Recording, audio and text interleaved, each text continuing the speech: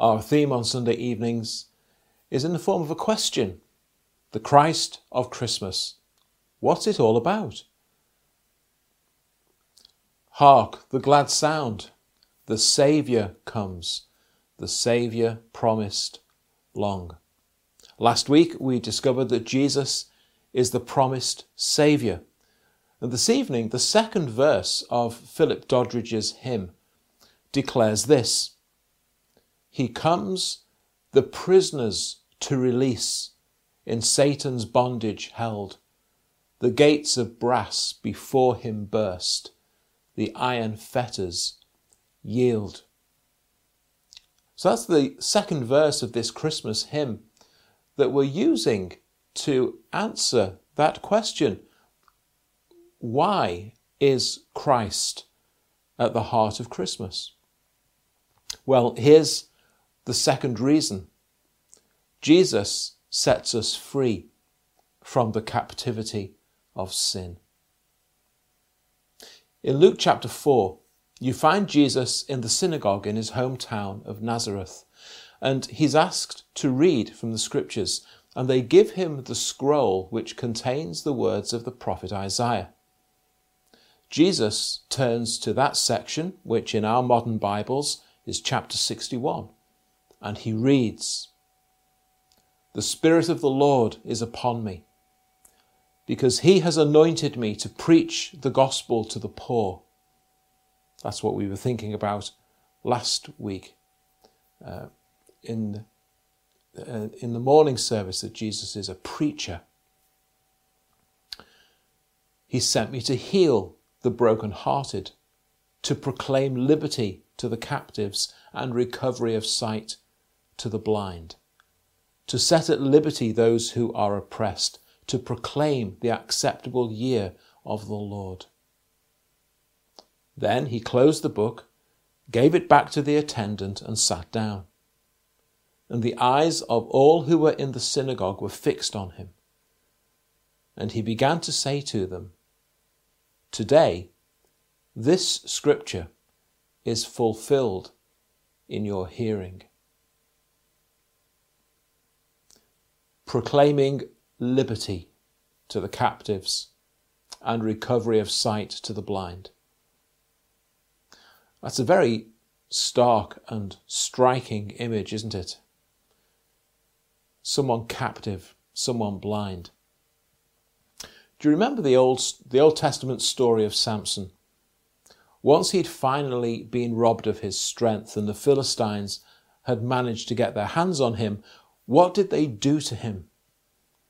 How do you hold someone and restrain them when they have such a fearsome reputation? How would you disable him and disarm him to try and make sure that he can never escape?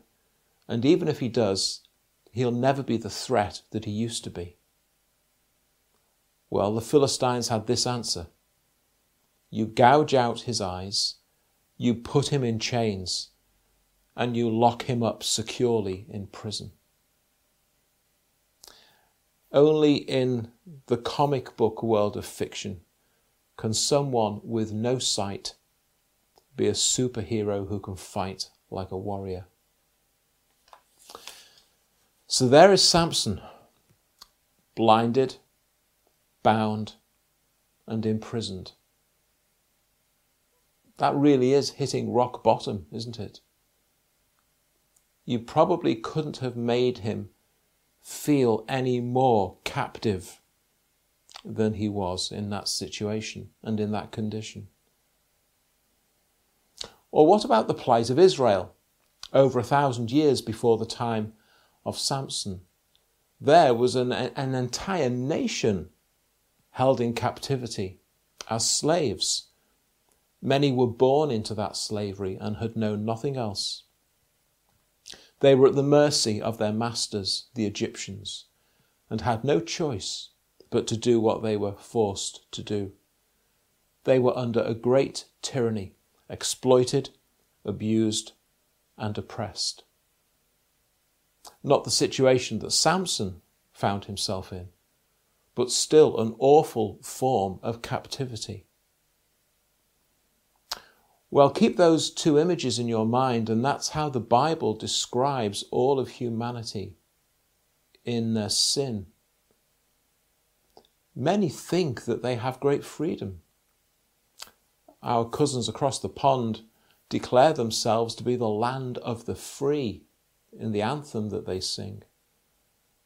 But the truth is that every single one of us is held captive in our sinful nature, and we're pictured in the Bible as being blind, bound, imprisoned slaves.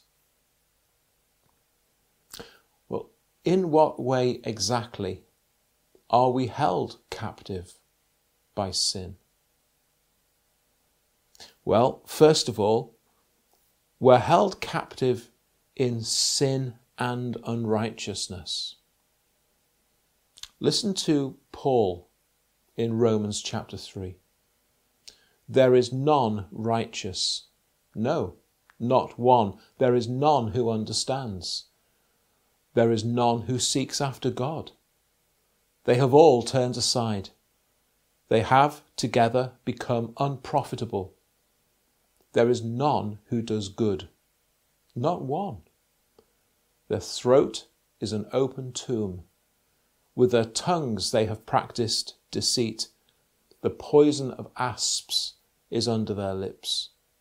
With their tongues, with whose mouth is full of cursing and bitterness. Their feet are swift to shed blood. Destruction and misery are in their ways, and the way of peace they have not known. There is no fear of God before their eyes, for all have sinned and fall short of the glory of God. And in chapter 6 of Romans, where Paul is addressing Christian believers, he speaks of them before their conversion as having been slaves of sin and under sin's dominion. So that description that Paul gives in Romans chapter 3 that we've just read, we are held and bound like that in our sin before God.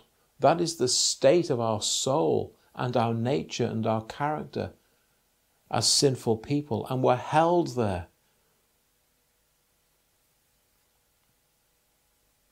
And so Paul addresses the Romans in chapter 6, speaking of them before their conversion as having been slaves of sin and under sin's dominion.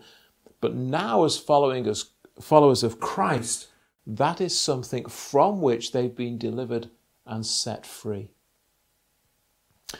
And this captivity is something which lies at the very heart of us. There are things about our nature which naturally rebel against God and his truth and his ways. So we read in Ephesians chapter 2, among whom also we all once conducted ourselves in the lusts of our flesh, fulfilling the desires of the flesh and of the mind, and we were by nature children of wrath, just like everyone else. And in Romans 8, Paul will say the carnal mind, the natural sinful mind that we're born with, is enmity against God. For it is not subject to the law of God, nor indeed can be. The proof of this is all around us. No one has to be taught how to lie, or how to cheat, or to break a promise, or to be unfaithful or disloyal, or to be jealous or envious, or to covet, or to be unforgiving and harbour grudges, or even to be a gossip. When did anyone have to have someone else sit them down and explain to them, this is what lying is, this is what cheating is, this is what jealousy is, this is what bad language is, this is what sexual immorality is, and this is how you do it? No one has ever had to go to the school of sinning to learn that stuff. It's in you. from out of your heart all these things come, said Jesus in Matthew chapter 15. And one of the striking messages that comes across in the Bible is that this captivity, this slavery, this dominion in which all men and women find themselves is something from which they cannot free themselves. You only have to look at the state of the world. You only have to read your history books to see that this is something that we've never been able to free ourselves from. Indeed, in our own day, we're just making ourselves more and more comfortable in our sins right now. And just as Paul explains it in Romans chapter 2, God has given us over to our sins in many nations in the world today. There is a sense in which we cannot help ourselves. This is our nature to be like this. But the Bible makes it clear that doesn't excuse us. It doesn't let us off the hook. We know we are guilty. We know that we are responsible for our guilt. We know in our conscience that we're accountable to God for our sin, even though we cannot help but keep on sinning. Our conscience tells us all the time. In our sinful nature, we really are held captive and in slavery. But how did this happen? How did we get there? Well, the Bible has an answer. The Bible tells us, secondly, that we are born captive in sin and unrighteousness. David, in 2 of the Psalms, makes this abundantly clear. In Psalm 51, he says, "Behold, I was brought forth in iniquity, and in sin my mother conceived me." So even while he was still forming in the womb, he acknowledges that he had a sinful heart and a sinful nature, even there. And then he goes on to say in Psalm 58, "The wicked are estranged from the womb. They go astray as soon as they are born, speaking lies." It's just in them and out it comes. In many ways, Paul's letter to the Romans is the centerpiece of gospel doctrine in Paul's writings. That's why I'm quoting from it so many times this evening. And it's very often the go-to book to have these particular truths revealed and explained for us. And it's in chapter 5 that we learn that in the same way that we know and understand today that there can be certain physical diseases or abnormalities which can be inherited from physical parents, we have this spiritual condition, which is a condition that we have inherited from Adam ever since he fell into sin.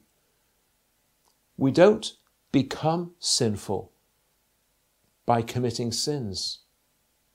We commit sins because we are sinful. Every one of us born with this sinful nature. This is why there is no hope for any of us outside of Christ. This is why you shouldn't be surprised at the sin that surrounds us and abounds in the world today. There's been a very radical shift in ethics and morality in our own society, hasn't there, over the last few decades? And whilst it should certainly sadden us and grieve us, I can't understand why any Christians would be surprised by it and wondering, where's it all come from? The answer is, it's always been there. Now, it is true that under God's grace, we enjoyed some years in the UK when such sinfulness as we see today, it was never quite so public. It was never so openly tolerated. And certainly successive governments would never have dreamed of legalizing it or promoting it. But it's always been there. Men and women cannot better themselves in these things. As you read through Paul's different letters in the New Testament, you'll occasionally come across these lists of sins that he puts down in writing. And everything that he was talking about then is what we see all around us today. There's nothing new. The one thing that we do have today, I suppose, which previous generations didn't, is various technologies and medical abilities which allow people to take certain things to greater extremes. That renowned and blessed young Scottish preacher, Robert Murray McCheyne, famously said, "Every sin known to man is in my heart." Why did he say that? It's because he understood and believed the Bible. We have a sinful nature which is common to us all. No one is born slightly more or slightly less sinful than their neighbour. Now, under God's gracious providence, we don't all display our sinfulness to the same extent or degree, but it's amazing how little it can take to stir it up within us. So a few protesters take to the streets, and almost out of nowhere, it becomes a violent mob of thousands. How often have you seen things like that on the news bulletins? Just last month, a former school head teacher, a stalwart of society, surely, he was jailed for a minimum of 31 years for murdering his ex-wife and her new partner. Who'd have seen that coming 10, 20 years ago in his blossoming career and reputation? But it was in there to do it. The shouts of Hosanna, which greeted Jesus as he entered Jerusalem, turned into "Crucify him" in less than a week. What is the explanation for these things? It's this: every one of us is born a captive to sin and unrighteousness, and it lurks deep within our hearts and in our soul. And Jesus said, "I have come to set you free." So this is our third and final point. You can be set free in Christ. And this is wonderful news. But how is it done? Well, it's something I've mentioned several times throughout the course of this year, but it deserves to be said again, and it needs to be repeated often. Sinners are set free from sin by means of their union with the Lord Jesus Christ in his death and resurrection. Sinners are set free from sin by means of their union with the Lord Jesus Christ in his death and resurrection. Listen again carefully to the Apostle Paul in Romans chapter 6. As many of us as were baptized into Christ Jesus were baptized into his death. Therefore, we were buried with him through baptism into death, that just as Christ was raised from the dead by the glory of the Father, even so we also should walk in newness of life. And that newness of life is one set free from the captivity of sin. Paul continues, knowing this, that our old sinful self was crucified with Christ, that the body of sin might be done away with, that we should no longer be slaves of sin. For he who has died has been freed from sin. The other week, one of the main items on the news was that Peter Sutcliffe, the Yorkshire Ripper, had died. That was the only way he was ever going to leave his prison cell. Death was his only escape. And there's a kind of spiritual parallel here. The only way you can be released from the captivity of your sinful nature is by dying to it. And Christ's death was a substitutionary death. He died your death in your place. But more than that, God the Father sees you as united to Christ and with Christ in his death, so that you died there with him. The death that you need to die in order to be released from your captivity, you have died in Christ if you are a Christian, and you've been raised to newness of life with him in his resurrection. And so that's how Paul can write these great words. Now, if we died with Christ, we believe that we shall also live with him, knowing that Christ, having been raised from the dead, dies no more. Death no longer has dominion over him. The death that he died to sin once for all, but the life that he lives to God. Likewise, you also reckon yourselves to be dead indeed to sin, but alive to God in Christ Jesus our Lord.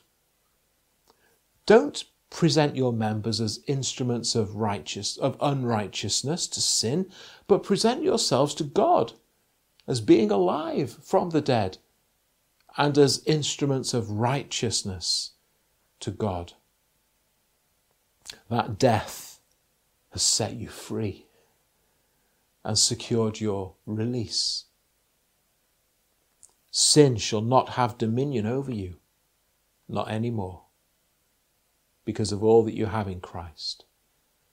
God be thanked that though you were slaves of sin, yet you obeyed from the heart that form of doctrine to which you were delivered. And having been set free from sin, you became slaves of righteousness. In closing, let me remind you of the words of the Saviour himself in John chapter 8. Jesus says, "To those who believed him, if you abide in my word, you are my disciples indeed, and you shall know the truth, and the truth shall make you free." They answered him, "We are Abraham's descendants. We've never been in bondage to anyone. How can you say you will be made free?" Jesus said, "I say to you, whoever commits sin is a slave of sin. And a slave does not abide in the house forever, but a son abides forever. Therefore, if the Son makes you free, you shall be free indeed." Free from the dominion and power of sin, which holds you captive, from which you are unable to escape unless you have Christ. Set free because in Christ you are pardoned and forgiven. Set free from guilt and a guilty conscience. Free from having to conform to the sinful and wicked patterns of the world. Set free to now live as God would have you live, because now it's no longer you who live, but Christ lives in you. And that old dominion of sin is broken. The life which you now live in the flesh, you live by faith in the Son of God who loved you and gave himself for you. You're free from condemnation on the day of judgment at the second coming of Christ, because your sin penalty has already been paid in full by Christ on the cross. Because of that, the Christian is set free from the wrath of God. It's already fallen on Christ on your behalf. You're free now to enter into God's eternal presence, because your heavenly Father now sees you as clothed with the righteousness of his own Son. And that means that you've been set free from the fear of death. And if you can cast your mind back to our series through Galatians not very long ago, you'll also remember that we see in the Bible that some are held captive under the tyranny of thinking that they can somehow earn or merit their own salvation by some form of law-keeping, or by ticking off a long list of rites and rituals and duties and and it dominates and rules their life like some great burden that's been placed upon them that they'll never get to the end to. No such salvation or acceptance with God can ever be achieved, and Christ sets you free from that sort of captivity as well. There's a famous verse in Matthew chapter 16. It's Jesus speaking. He's speaking to Peter. On this rock I will build my church, and the gates of Hades shall not prevail against it. The gates of an ancient walled city would open, and out would thunder that citadel's great army to see off an aggressor. Hell can summon all of its might and strength against the Lord Jesus Christ, but it will not prevail against him, and he will build his church, and they will not stop him. And how does Jesus build his church? He does so by ransacking the stronghold of Satan and setting its prisoners free from the captivity of their sins. The gospel of Christ is a wholesale assault upon Satan and all of his schemes, and snatching those who are lost and condemned to freedom and forgiveness. And the gates of hell shall not, cannot prevail against it. Christ is the great liberator of sinners, and there's nothing that hell or Satan can do to stop him. The gates of hell will not prevent Christ from bursting through and setting free those who are held captive. We're born held captive in sin and unrighteousness and condemnation. Jesus has come into the world to set the captive free. Confess yourself to be the sinner that you are.